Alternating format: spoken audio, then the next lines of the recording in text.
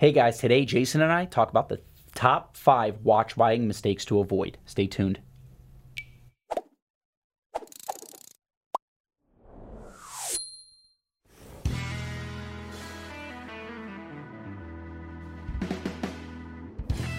Hello and welcome to the greatest YouTube show on planet Earth. That's this one. That's right. The Trading Desk with me, Joshua Thanos. My name's Jason Main. And my camping partner, Jason Main. My tent mate. Not quite. Not yet. Not quite. Yeah. Jason and I are going camping next week. That's what we're doing. It's Thursday. Yeah. Thanks for tuning back in. I know you guys saw Josh was back and thought about not logging in, but I appreciate you doing so. Anyways, everybody thoroughly liked the Manjos show. Oh, dude, Manjos is... Well, so this is... Guys, we love Manjos, and that's why. And if we can peg him down, would love to get him on the show really every time. And if, honestly, just him by himself would work too. But Manjos has been selling watches since before we were born. Manjos is like the Tim Masso of sales. Yeah. Like he's the guru on that side, well, and Tim's all the watch knowledge. He makes up way more than he knows, though. Too. That's funny. Manjos is a great bullshitter. Yeah. So, but no, I mean, he's been in this industry so long. He's seen the ups and downs. His father was a watchmaker, so we love to get him on the show. We've been trying to get him on for an entire year. Yeah. And you're going to be out of town next week, right, yes. Jay? So you'll be in sunny South Florida next week, preparing for a group camping trip that we're doing. It's going to be fun. So check out our Instagram.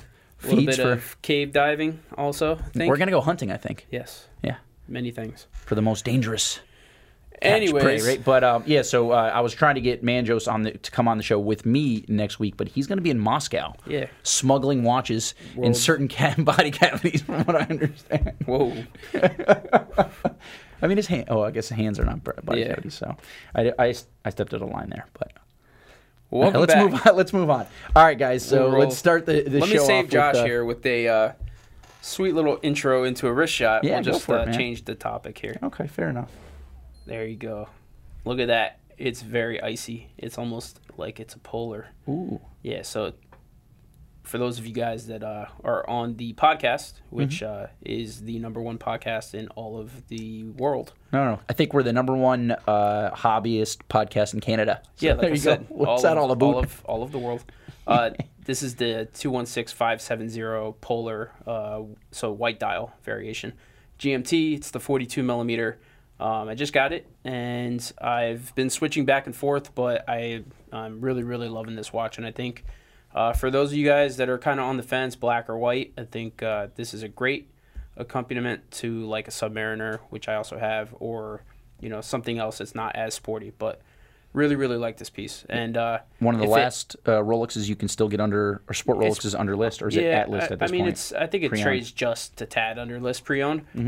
So for me, if I could nix the Cyclops from this crystal and put the glide lock buckle on it, it would be absolute perfection. I wonder, can you swap it out? The buckle will fit for sure. Just getting one's a pain in the butt. Cannot order those. But kind of stuck with the crystal, I think, unless. But yeah, if it had no date, I think it'd be perfect. But really, anyhow, I'm liking it a lot. #1 thing, the little easy link, I prefer. Obviously the glide lock from the Submariner buckle, but everybody loves that. Can't. It's Rolex, so you don't always get everything you want. You kind of conform to what they make. But all right, and I'm wearing a Rolex as well. Something new to my collection. Let's get a little zoom in there. A little shiny. Hey, we're blinging. All right, so this is the Rolex Datejust 2. So the previous version, the current version is the Datejust 41, which is the proportions are slimmed down a little bit. It's actually, for a lot of people, wearable. This is a 116334 with the Arabic numerals, the lilac Arabic numerals, and the silver dial. I've never had a Datejust before. I've had a few sport model Rolexes, and when the opportunity came to pick this up, I'm like, you know what, might as well get it. And it was a little beat up, and I just had it cleaned up, and the thing looks brand new. I'm really starting to like it. It took me a couple days to get used to it. If you guys were following me on my Instagram, my social media, I was posting pictures. I was in Miami for the last 10 days or so. And I was wearing a buddy of mine's No Date sub, right? Our friend Israel, who runs our service center, had a No Date sub, and right before I was about to run to my plane, I go to, hey, Israel, hey, you want to swap watches for a week or so? So he says yes. He wore my Panerai, I wore his No Date sub, and I fell in love with that. So I started thinking about Rolexes, and then this came up, so I picked this up. Again, it took me about 3 days of wearing this to kind of really fall in love with it and understand catch it. on, yeah. And I really, really like it right now. So this is the 116-334. So this is the Datejust 2 41 millimeter lilac numerals. And Jason was pointing something out, which it's funny. Like I buy a watch, like I don't stare at the details. I like the way it fits. I like the watch itself and where I can wear it and things like that. Jason pays a little bit more attention to detail than I do. And he was saying that, it's kind of weird that the numerals are upside down here. You want to get another zoom in on this? So on the bottom of the case near 6 o'clock, which with this watch being upside down, you can see it's at the top here, but they're upside down. Yeah, it's got like a funky layout to the Arabic. It's kind of cool. It's different in the way that, like we always say, we like the quirky off the beaten path type Rolexes. Mm-hmm. So I dig that. Well, I like it even more that you pointed that out, and like I did notice that, but I didn't think about it. And I always like something weird and like funky, and I like 'cause I'm kind of a weird dude, it's like right? The Stranger Things, like the mirror numerals. That's right. The upside down. The under what is it? The upside down? Is that the for? You don't remember our producer? Yeah, it is the upside down. So yeah, so this is we're gonna name this the upside down. There you go. Right? Is that what it's called? I can't remember. I haven't watched an episode in a while. Okay, the upside down. So yeah, I think it's cool. It's funky. It has character. I don't know how long I'll keep it, but right now I'm feeling like this might have a permanent place in my collection. Thank you, Jason. I appreciate it. When Jason approves, I know I made a good decision. Alrighty, so that was wrist shots. Let's go to the top 5.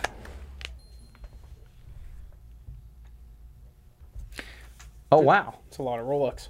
There's an AP in there, too.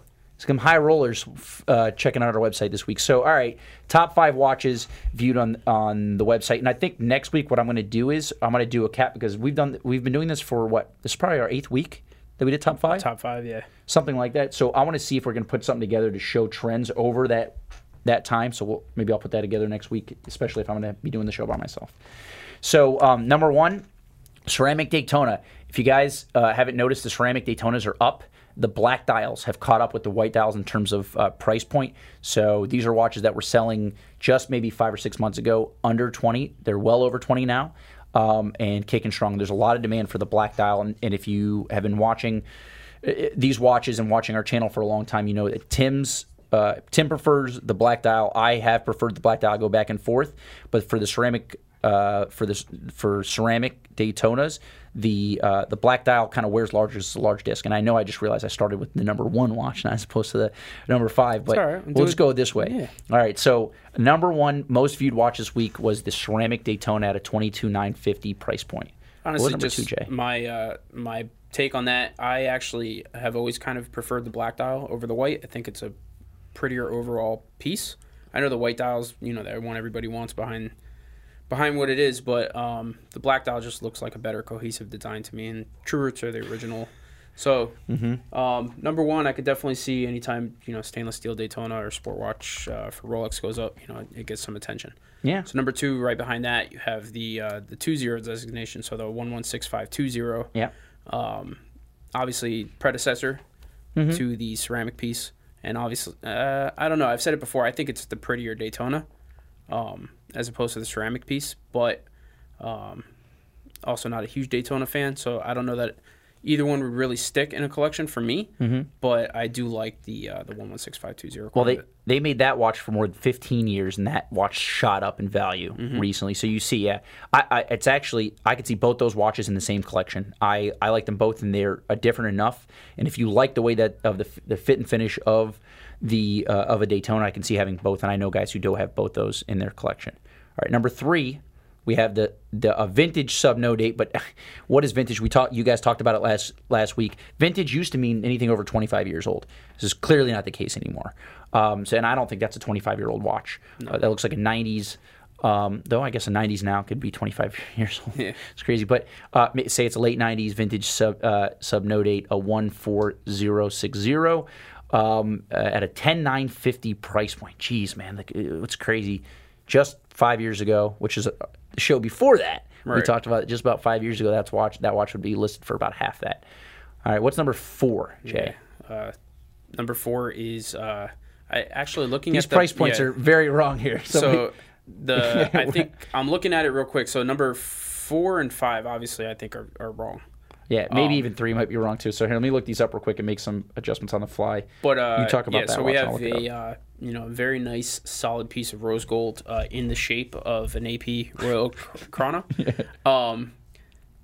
Obviously, 26320 yeah, one of the OR. hottest. I would say one of the hottest chronos out right now. Mm-hmm. I think more people are coming around to spending this kind of money when you're talking about a solid chunk of gold, and then even the AP chrono and steels.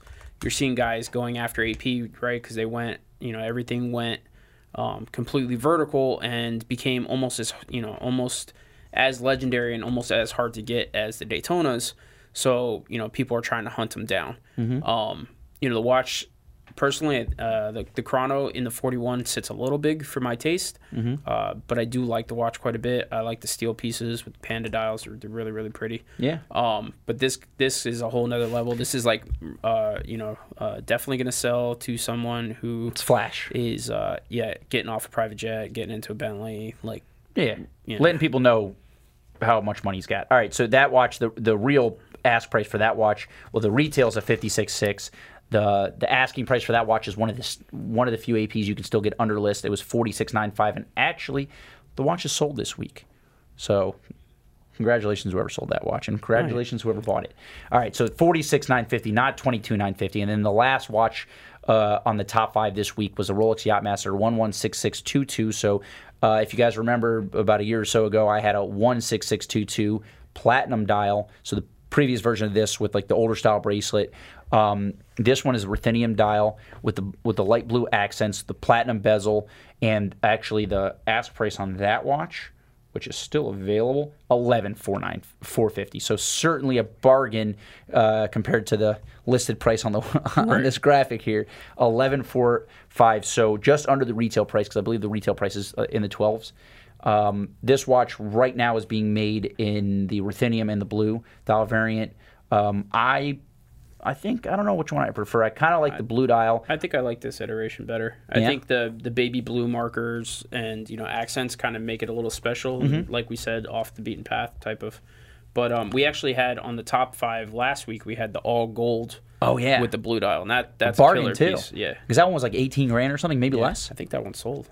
Maybe 16,000. I can't remember. I felt like that was a bargain, and you're seeing obviously like the difference between buying a stainless steel sport model from these brands and buying the gold one is so close, it's crazy.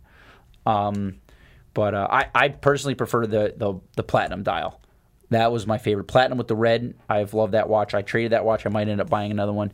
We'll see. And I was gonna say you didn't love it that much. You make decisions. I get it. I sold that because I was buying a watch for my wife, and I wanted to free up some funds, and I tend to make rash decisions. The Bell and Blue. That's right. Yeah. I probably should have kept it and just bought the watch for her, but that's what I do. I've seen somebody wear this watch on a NATO, though.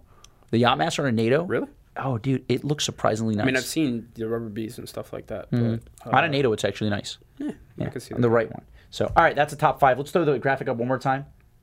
So we see, just turn it's behind us. Here it is. Oh, and now it's on the screen. All right, so Daytona, Submariner, Royal Oak Chrono, Yachtmaster, which is the luxury Submariner. That's right. All right, that was top 5. That's a lot of Rolex. All right, guys. Let's see. Do we have any reactions in the chat box? Yeah. Obviously, some of the pricing was wrong, so everybody's jumping on there to help out with that. Yeah. But, it's crazy. And I can check the pricing on that sub. Do we know if that was right or not? Oh, that was right. Okay, so it must be it must be a vintage watch that is worth so much money because of patina and whatnot, right? We can ask Manjos why that's worth so much. Because it's cool. Yeah. It's got patina, or like what I like to call water damage. Speaking of, where's your Panerai? You know what? It's at the house. Oh, I thought it was at the bottom of the ocean again. Yeah, it will be soon enough. All right, guys. So let's get into the meat of the show. So this week we wanted to talk about something that we've kind of talked about roughly here and there. So we wanted to make it a main topic, and that is some mistakes people make when buying watches, right? And we all make these mistakes. These are ones you want to try to avoid, but there's also value in learning from these things. So let me pull up the list, the top 5. I don't think we have a graphic for it, so let's pull it up here. What happened to the graphic I designed, guys? I put a little. So in no particular napkin. order, we're not going to do a countdown. We're just going to talk about some of these. So one thing that I would say would be a big mistake, especially when it's your first, like when you're spending a substantial amount of money. So you're not just buying a watch just to buy a watch, but you want to start a collection. Right.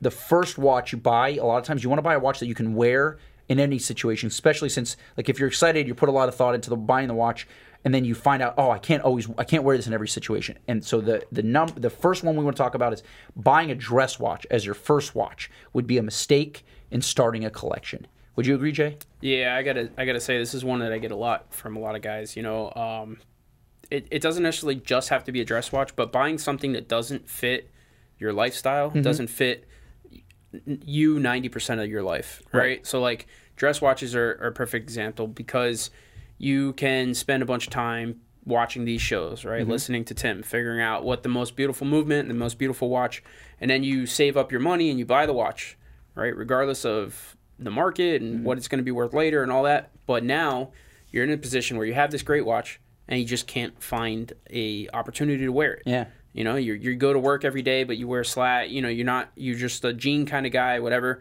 But you own this Moser, and it's kind of a tough... Yeah, rose gold Moser. Yeah, it's kind of a tough situation because now you're emotionally attached to this piece and you did it the right way. You didn't rush into it, but you just can't wear the watch.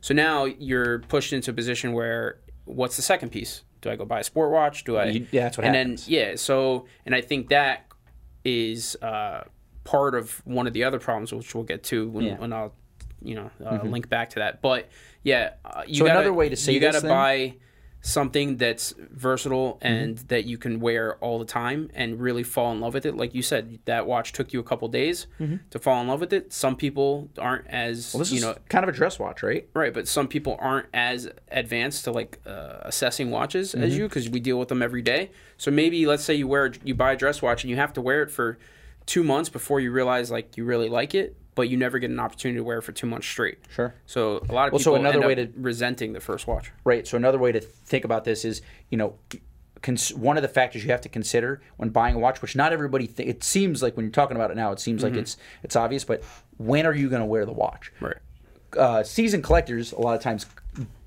they go through that. They think, okay, when can I wear this watch? Because at that point you're looking at it more of, where does it fit in my collection? Right, but if you're buying your first watch, when can I wear it? Doesn't always come up. So that is something you have to keep as a factor. So buying a dress watch for your first watch, dude, it can be limiting. Like I can't. So for example, I was wearing the Note 8 Sub. I can wear that to the gym. I can put on a dress shirt and then wear that out to dinner with my wife. Cannot wear this watch to the gym. Right. I probably shouldn't be wearing any of these watches to the gym, but if I wanted to, I could wear the Note 8 Sub where this does not make sense wearing to the gym. It looks silly, like I'd be embarrassed. It would hold up in a physical sense, but it just wouldn't look great. Yeah, I would feel silly. Right. I mean, more so than usual. Yeah, exactly. Thanks, Jay. You're welcome. So yeah, look, to Jason's your point, making fun of me, guys. Yeah.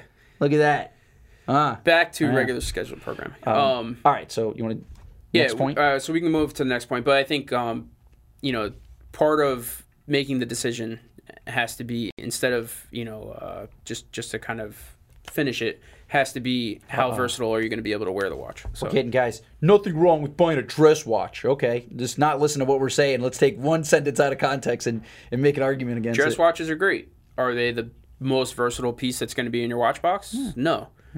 I think 9 times out of 10, most guys that are buying watches should start with something like an engineer's watch or a sports watch. Yeah, tool watch. Right.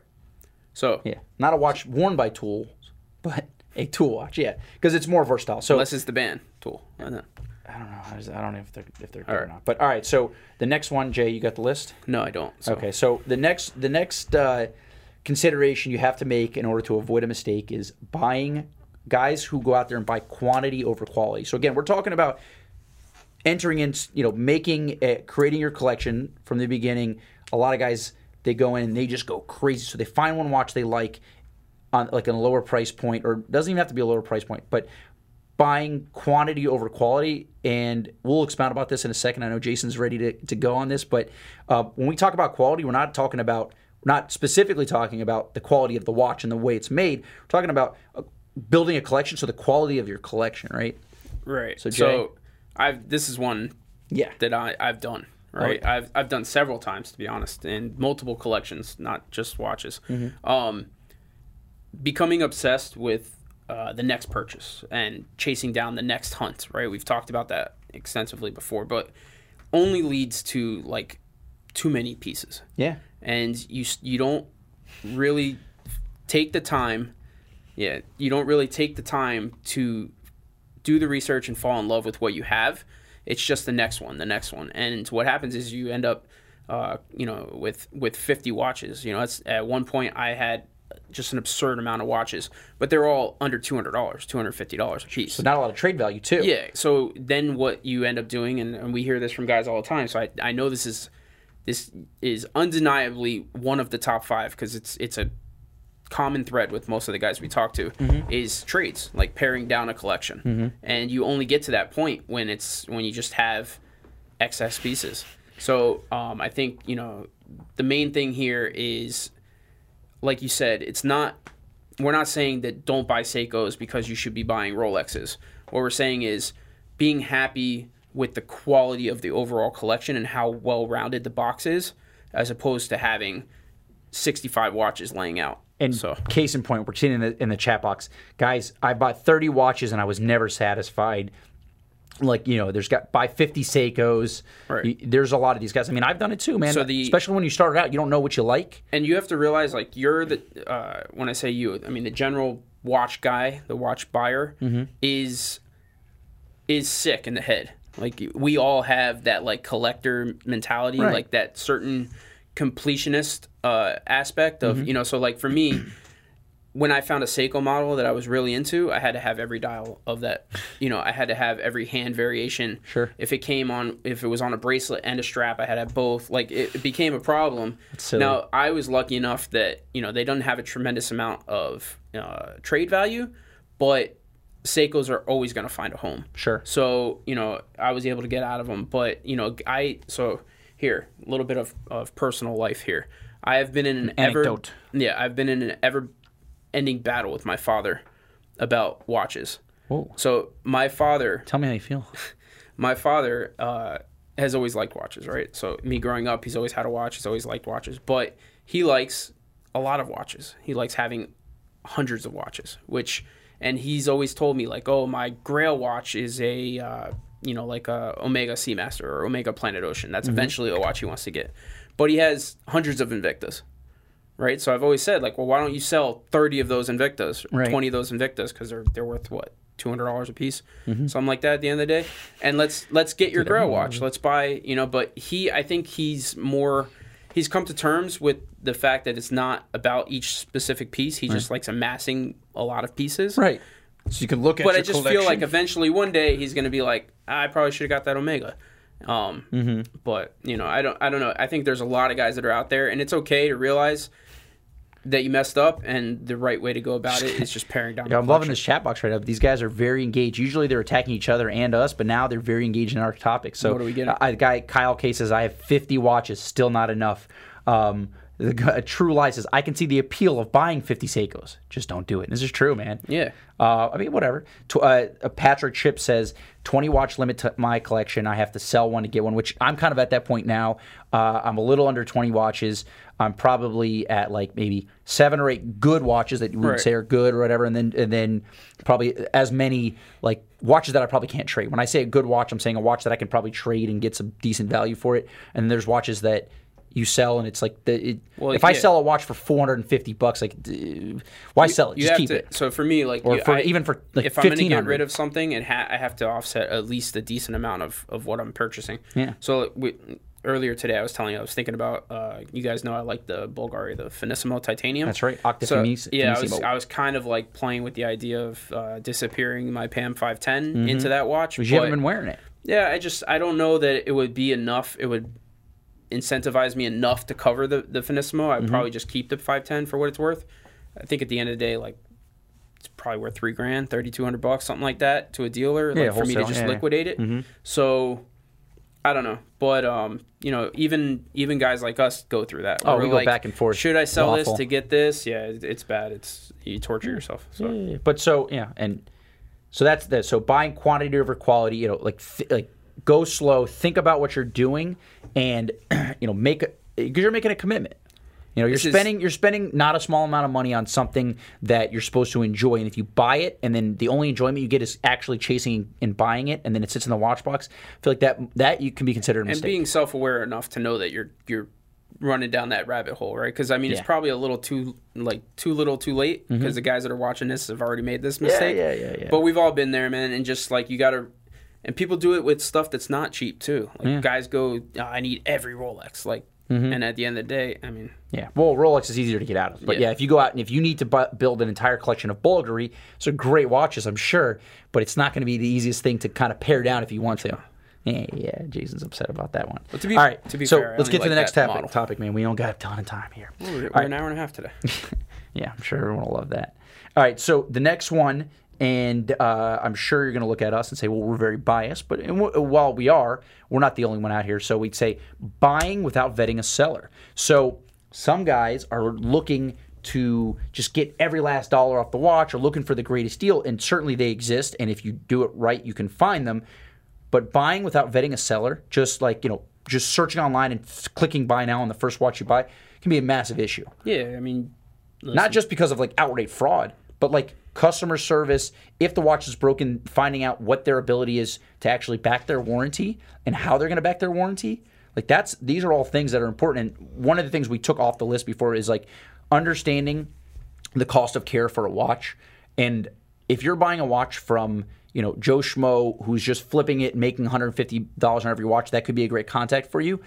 But if you buy that watch from him for $8,500 and then it needs a $2,500 service, and Joe Schmo's not going to answer your call when you call him back, that doesn't sound like that's a good deal. Not only that, but the dealer who is out of his league in terms of flipping that watch is not going to spend the money necessary to get it ready for you to wear it. Right? He's just flipping it as fast as possible.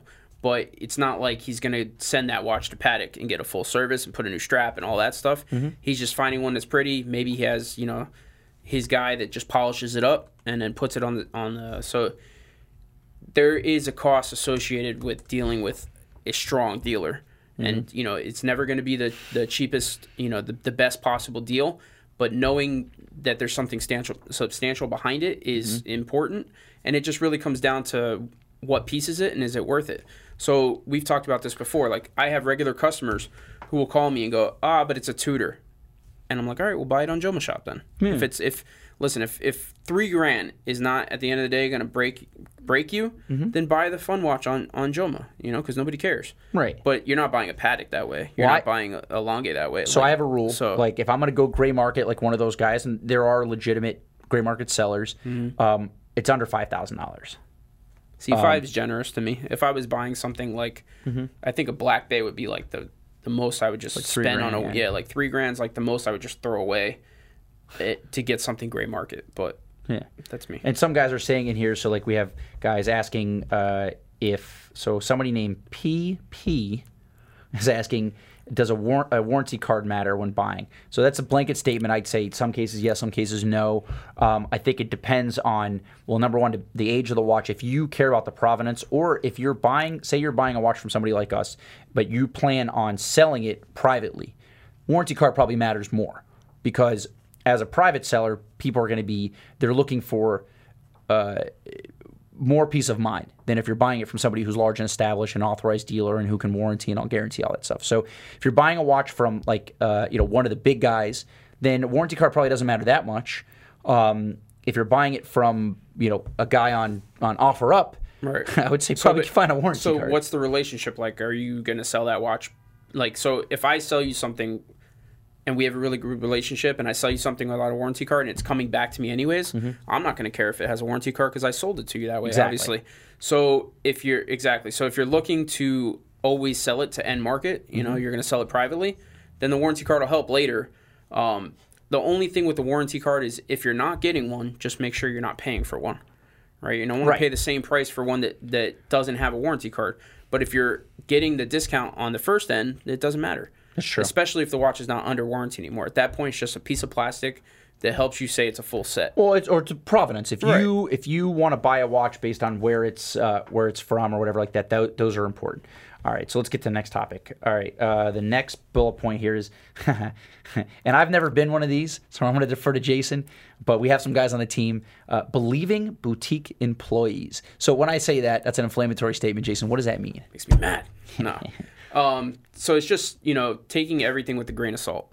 So if I'm trying to sell you something because my sole compensation is that exact piece, and I'm the type of guy that only sells one brand at a boutique or something like that, and I have nothing good to say about other brands, and I don't have to worry about the pre-owned market when I have to buy this watch back from you, then maybe take it with if anybody tells you it's a limited edition and it will definitely go up in value and it's going to be a collectible item for sure, I would be careful. Yeah, well, because especially if they don't ask them, okay, well, how much would you buy this back for? And so, well, we don't buy watches back. Right. Okay, then call somebody who does in order to get verification of that. Most people that don't deal in the pre-owned market and are only new retail for one brand specifically are only worried about not seeing you until the return period. Well, that's what you said before. That was a very interesting concept, and because I've worked only in like secondary market or secondary and primary. I've never thought about that, but yeah, if you're in a boutique or if you're in a mono brand or multi-brand boutique, they technically are only incentivized to care about you until the return period ends. Well, I mean, maybe they're good people, maybe they do care about you, and you have a relationship. And there certainly are those people. Yeah, but they're incentivized only to care about the sale until the worst possible situation for this is cruise ships. Oh yeah, because it's literally as soon as you step off that ship, you're done.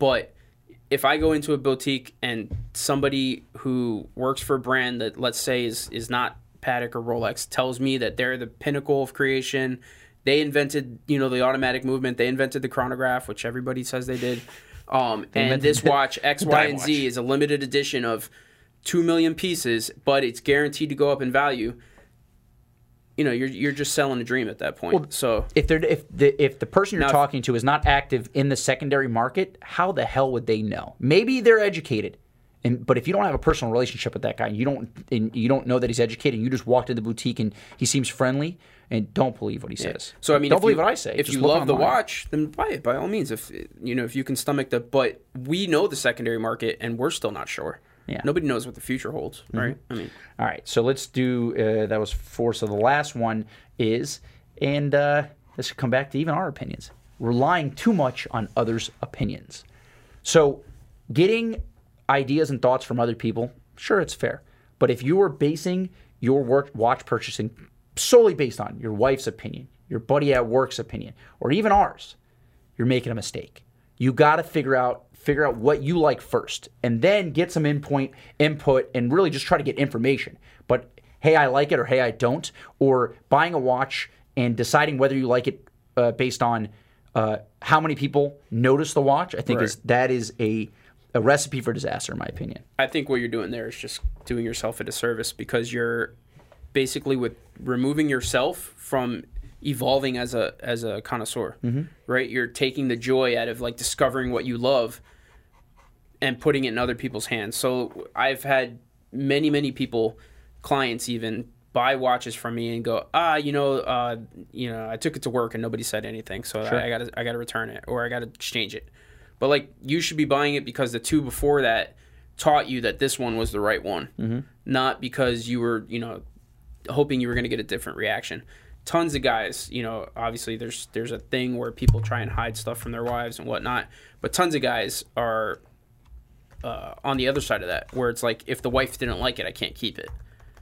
But instead of her loving your watch, like, let's get her into a watch. Let's see, let's evolve that side of it.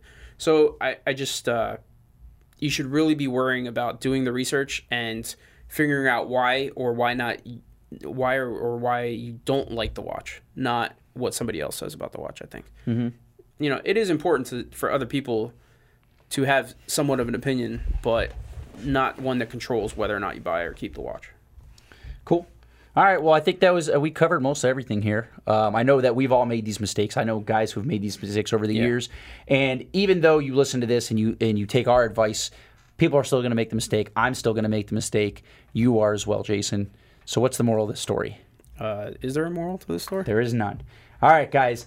So if you like this show, tune in next week. We can figure out what we're going to talk about next week. Hopefully, I have a nice guest. But if not, maybe I'll just do the show myself. I'd love to see that. Well, Jason did one. It was a great show. I challenge you here and now Yeah. to do the show by yourself. Challenge not accepted yet. So subscribe to our channel. We got over 75,000 subscriptions. So now actually you don't even have to subscribe anymore. 76. 75,000 was the limit. You can unsubscribe. Honestly, it's fine. Our producer does not like that. All right, keep subscribing. We want to get to 80, guys. Let's get to 80,000 because I think my producer gets a bonus if that's the case. So he'll buy me a coffee. That's right. Subscribe to our channel. Check us out. If you ever want to contact us about watches, you can email us jthanos@Godbergwatches, jmain at Jason M. Jason M at godbergwatches.com. You have our phone numbers on the screen. Check us out on Instagram. We're always posting cool pictures of watches. Mine is Mr. Thanos. Very easy. Jason has an Instagram now. He finally got on there. It's Evo_watches. I've been doing Instagram longer than Josh. Yeah, okay. But, Evo_watches, brand new to Instagram, so he's going to post some cool stuff. Watchbox Global. Is it just Watchbox? Just Watchbox on Instagram. You can check us out there too. And otherwise, enjoy the end of your Thursday, and on to Friday and your weekend. Yeah, he's done. All right, guys.